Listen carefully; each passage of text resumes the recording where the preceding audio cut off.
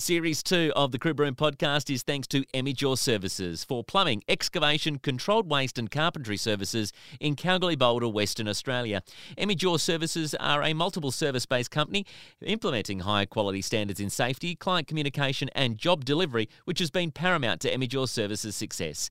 Emeco now services the majority of large mining companies in the goldfields and has maintained long-lasting relationships by continually complying to mine site specification through vehicles, staff and machinery. Visit emeco.com.au for more. PL 7910. This is a Crib Room podcast, bringing you industry news, views and happenings. Welcome along to Series 2 of our Crib Room podcast, and it's thanks to Emeco Services, and it's a great opportunity to catch up with a great man of football. However, he's moved into a role now which is more aligned with the mining industry, and John Worsfold, who is a coach of the West Coast Eagles, Essendon, cameo at Adelaide, assistant coach at Carlton, joins us as part of a Crib Room podcast into Season 2. John Woosher, it's good to have you here. Thanks, Glennie. Mate, a bit of a tough man, a hard man, a premiership-winning AFL captain and coach, but you're now in the mining industry.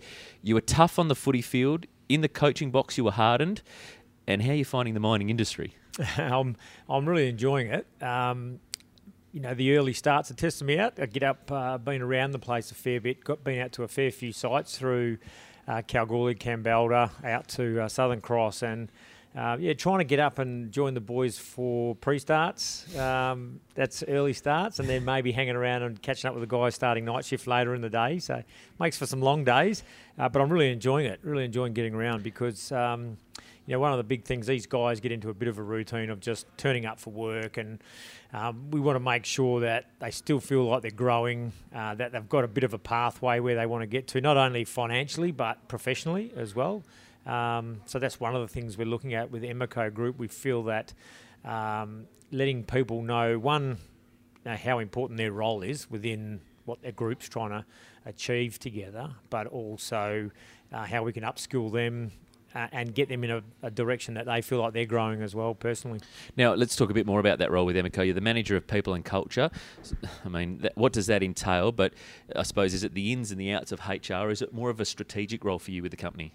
Yeah, obviously I'm not trained in the actual rules and regs of HR, so I keep as far away from that as I can. So the people and culture part certainly works with the workforce, but more along the lines of just what we talked about. Emeco want to be a culture where people enjoy coming to work, where they feel like they're growing individually, they feel like they're contributing to a greater thing other than just turning up to work every day. So the way we communicate that, the way we offer opportunities to people, one, to upskill themselves, to look at different areas within the mining industry that they may have an interest in.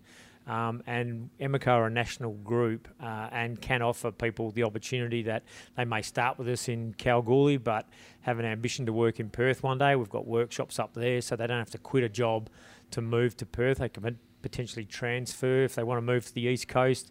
I've got some workshops over there as well. So a big part of what I'm doing is trying to create that culture within the organisation where that feels the same wherever they are, and those opportunities are the same wherever they may be within the organisation. Is that one of the more appeals to you? It's such a brutal industry, and when I say brutal, it's big hours, there's big machinery, there's a lot of labour, the hard sort of nosed approach, the way you sort of treated your footy field, really. But is that what appealed to you too? Or was it just the ability to bring some of your knowledge and make a change? Yeah, I think it was that Emeco had recognised that strategically they'd worked really hard the last few years to build a really resilient business, but they hadn't really taken the people along for the ride. So it had a strong focus on workshops, machinery, big trucks, big diggers, and they came to the realisation that none of that's possible without really good people.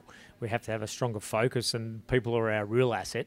Mm-hmm. So I like the fact that they'd recognised that and they needed to do some work in it. So getting involved with a big organisation, a lot bigger than just working with the 40 or 50 footballers you have, plus your coaching staff and your medical staff around them. So maybe, I've worked really closely with a team of about 70 or so over the last 20 years, 30 years. a big organisation trying to get the same message across through so many people was going to be a challenge for me, and one that the company was up for. So I thought it was quite exciting. So how do you go about motivating people? Because you've had some pretty tough asks, and we go through your footy career for this, but you went over to Adelaide after the passing of a good friend of yours in Phil Walsh. You had to motivate Essendon post their saga, and then obviously when the Eagles, there was a lot of deafening noise around, but trying to refocus people and remotivate. How does John Worsfold do that to people?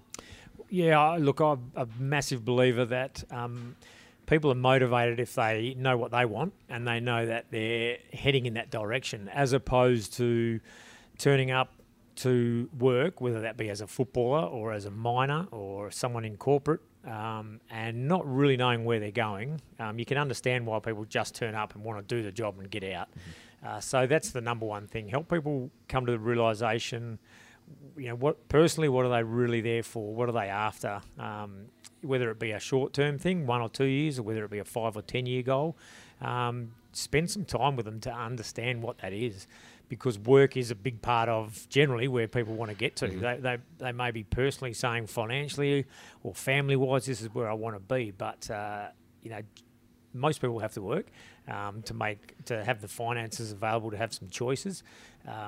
So helping them get clear on what it is they're after, and then making sure that aligns, and is also by helping them, they're helping the team, in this case the Emeco group or the West Coast Eagles or the Essendon Footy Club or the Adelaide Footy Club, get to where we want to get to as an organisation, and really working together to help both parties achieve what they're after. It sounds like it's a bit of a footy occasion too, where you, as a team, you're trying to achieve that goal, be it a premiership or perhaps aiming towards that premiership. Are there any other things that you've sort of seen from the mining industry, or talking to those managers or, excuse me, people who are in the mining industry, that you go, geez, this is such like a game of footy. It's just like we're all together in one, but whether it be the flying aspect and trying to just get yourself into that routine, or whether it be the side aspect when you're away, are there any correlations to being involved in an elite sport and also being involved in a mine site? Yeah, I am seeing that for sure. There's a lot of diverse roles that happen to keep a mine site running and to run it effectively and efficiently. And what I see is that the measurements are really fine, and there's a lot of pressure on to achieve, which is very much the same in football. Pressure to achieve results non-stop. You're measured consistently in footy. I see that in the mining industry. They're getting daily measures on how things are tracking, what the costs are, what's happening with the costs, and what's happening with the output.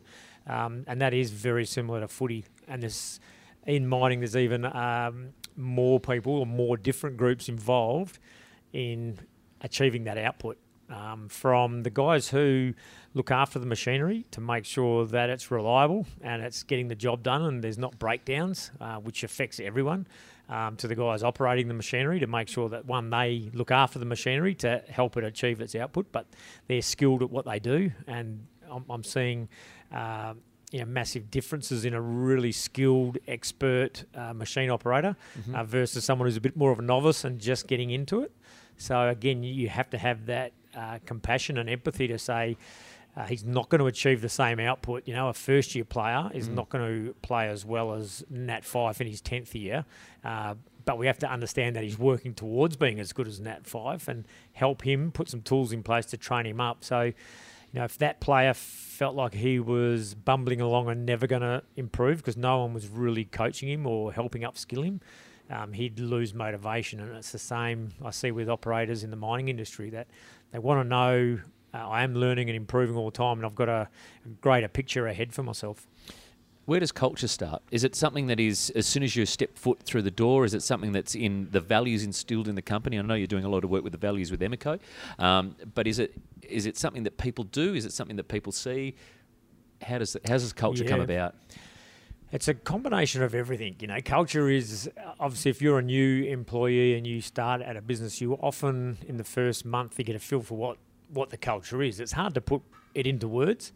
Not always. There's some things that are really obvious. So you could start at a new place that have a real social feel. You know, they have a social club, they might have a social event every week, and that fits into that. They try and get everyone involved in it, and they make it fun, and you can say, okay, that's a part of the culture here. Others, it's just, no, we work flat out. You know, we work flat out. There's no time for, like, stopping for a group coffee or having a pizza lunch on Friday for an hour. So that's culture that people walk in and say, wow, this is flat out, this is going fast. So there can be higher expectations. It really just, it can be a combination of everything. Then it's how people talk to each other. If you walk into, as a visitor into any organisation, into reception, and it takes 3 minutes for the receptionist to look up and acknowledge you, that's sending a message about the culture of that organisation, not just that person. Because if the culture of that organisation was we're really upfront and friendly and professional in greeting, and everyone's valued when they step in our door, they would be training that to the receptionist. They would be checking on that and expecting to see it. If that's happening, and people are saying, well, that's acceptable around here, that's part of the culture. That we'll get other things done, and we'll get around to things. We'll get around to new visitors when we're ready. So those things are alive all the time, and people have to understand that you are leaking the cultures of and the values of your organisation in your actions all the time, in the way you speak, the way you dress, the way you carry yourself, how hard you work. If you're sending work emails to colleagues in their downtime, in their holidays, you're sending a message about the culture of, we expect you to be on the whole time. So yeah, that's to me what culture is, and the leaders generally set the tone of the culture, because most people see what's happening there and fall into line and say, okay, I'll follow that. If that's happening to me, I'm going to then ask other people to follow that. So with mobile devices these days, I mean, you touched on emails every 24/7, really. You can be awake at 3 o'clock in the morning, make yourself look good and send an email at 3 a.m, but it's probably not the right approach. No, not really. You know, just use one of my tricks. Sneak over east and then send a couple of emails early. They think you're up really early. You know, you're 2 hours ahead of them. Don't tell them you're over there. And then fly back that day and say, did you get my emails? Oh, geez, he's up at 2 a.m. today. You are. You're sending that. And, you know, I think it's... Again, a part of the culture that I would like to be part of is where you communicate that, and you just say to people, look, there is going to be times when I send an email out at odd times. It's really just maybe because I've got some time available, or I've got something really front of mind and I want to get it done there and then, as opposed to thinking I'll cover that in a day's time. But there's no expectation to respond to it in your downtime. If I need an urgent response, I'll ring you or send you a text message and say, I need you to look at this email and get back to me. Just setting little sort of rules and a little system around like that. It's amazing how much more at ease it puts people, rather than getting an email thinking, I'm at my kid's basketball game. Should I respond to this straight away? Is the boss expecting me to? They're stressed straight away. They're not then fully present for their family. They're not enjoying work as much. Whereas that little bit of set the standard, set the system and the expectation at the start, people go, oh, okay, I get that. He's just wanted to dump that onto email now. I'll get to it when it suits my personal time. And it has a massive difference, little things like that. For businesses in mining in particular, keeping the right players is crucial, but the skills and the labour shortage at the moment is affecting a lot of projects. More companies are coming out saying that labour's their Achilles heel at the moment, if you like. As a coach and as a mentor, what advice did you give to players who knocked on your door saying, John, I don't feel like it's for me, I want to move on.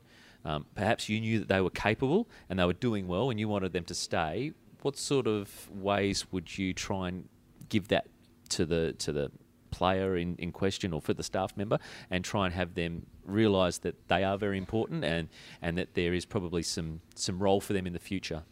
Yeah, well, it's just being honest and authentic. So not telling someone that you really think there's going to be an opportunity for them to play AFL football for you in the future because you want them to stay, when deep down you know you just want them to stay as a depth player. And hopefully I don't have to use you because our best players are fit, but I need you there because you're good enough to come in and replace them if required. So if you're telling them one thing but you really believe another, they'll see through it. It'll catch you out in the long run. They won't be happy, and then it's more acrimonious when they leave because it's like, you didn't tell me that. What if you had told me from the start, I could have made a decision based on the truth as opposed to what you wanted. So I've always found that being really upfront and honest around those expectations. Sometimes to the point where you think this player may leave when he hears where I see him within our squad. But I also say to players, that doesn't mean there's not an AFL squad out there that is desperate for you, for someone exactly like you, because we've currently maybe got an abundance of it. You know, if you're a young ruckman getting recruited, if you look at Scott Lysett when he got recruited to West Coast as a ruckman, we had Nat Nui and Cox both still going really well. Now, if I was Scott Lysett, I would say, I don't think I'm going to really break into that team until those two decide Coxie more so decides he's had enough. That doesn't mean he doesn't think, well, if I work hard, I can maybe be better than them and get a game. But just being clear with them, like we've got two really key ruckmen that we're really happy with the way they're performing and producing, and they're going to be in the team, mate. You need to develop your skill set at the lower level for the meantime until you either get an opportunity and they're injured, or you're performing that well that you can be selected ahead of one of those guys. Just been upfront. That the risk is that he says, well, I want to play now, so I'll go to a club that's short of ruckman, and I think I'll get a game there straight away. But I think, that's fine. If that's where his heart lies, he won't be happy just sort of developing and playing reserves footy with us. That can filter through into the rest of the playing group and frustrate everyone, and the team doesn't perform as well as it should. So being upfront and honest and trying to let people know you are there to support them and help them get there to where they want to be. But again, you need to know what that looks like for them. And funny you mentioned Lysett, who went on to Port Adelaide, obviously, after winning a premiership with the Eagles. I think it was announced before he'd even left. Maybe it might have been around that sort of week. It was touted around him going to Port Adelaide. Anyway, I digress because we weren't talking about footy today, really. Attracting and retaining young people, in particular the apprentices, and I know you've been doing a lot of work with apprentices with Emeco. How do you treat a younger, inexperienced person in life, in footy terms, as opposed to a veteran? I mean, there's two different life experiences that people have gone through, but trying to adapt to somebody who is at a higher end of the scale, who'll rock up to work when they're not well, they'll fight through everything, being an older sort of veteran versus someone younger, and the expectations on a younger person are a little different, aren't they? So how do you go about managing that, especially for the apprentices? Yeah, look, it is different, and it's just acknowledging that they're new. I always use the language novices in their role. And for them to progress to being an expert, there's a lot of steps in a way. They don't just do their apprenticeship and come out as an expert. They do their apprenticeship and then come out still. In their fourth year, they'll be an expert apprentice compared to a first-year apprentice. But then they step up into a more senior role and they become novices again. So you're constantly going through this cycle of learning new things. And when people are learning something new, they crave rules to know that they can follow because they don't really read the overall context.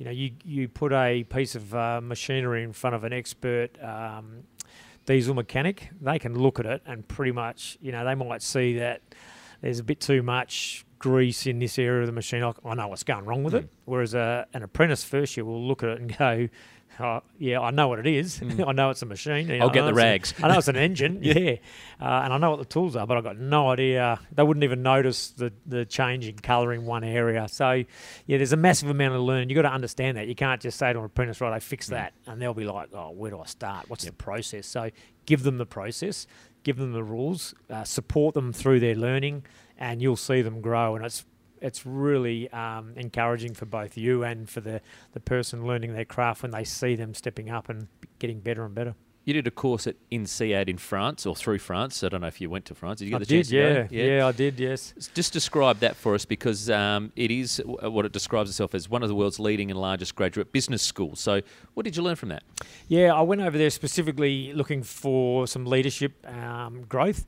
And it was a course that fit, it was back in 2009, I think, and it fit with the post-season schedule. So it was a pretty intense month in October into November, where they had business leaders from diverse range of companies from around the world, from Unilever to Coca-Cola to West Coast Eagles, Bunnings, the guy from... So...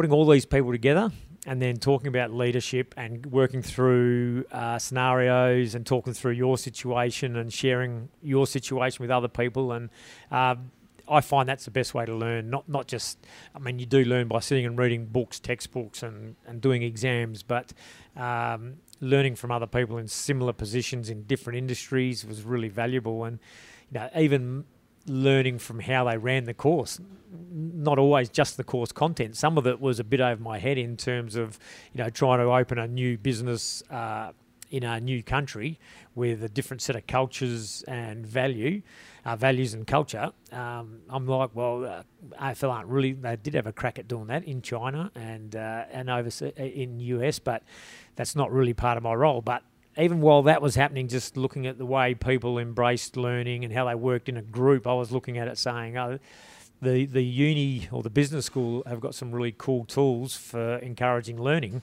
which I can take back and use with players with our content. So tailor-make some learning opportunities that I got out of INSEAD that weren't actually part of the curriculum, but was how they were actually teaching pretty intelligent guys to pick up new skills. One last question before we get into a bit of fun. Time on, time off. It's not a footy term here, but how do you switch off? Because around footy, I mean, everything's 24/7 now. You've got dedicated channels that are 24/7. There's so much that goes on around footy. But is there a switch that you just know as soon as you walk out the gate at the footy oval that you know that that's it? No more footy talk for the next 24 or 12 hours or whatever?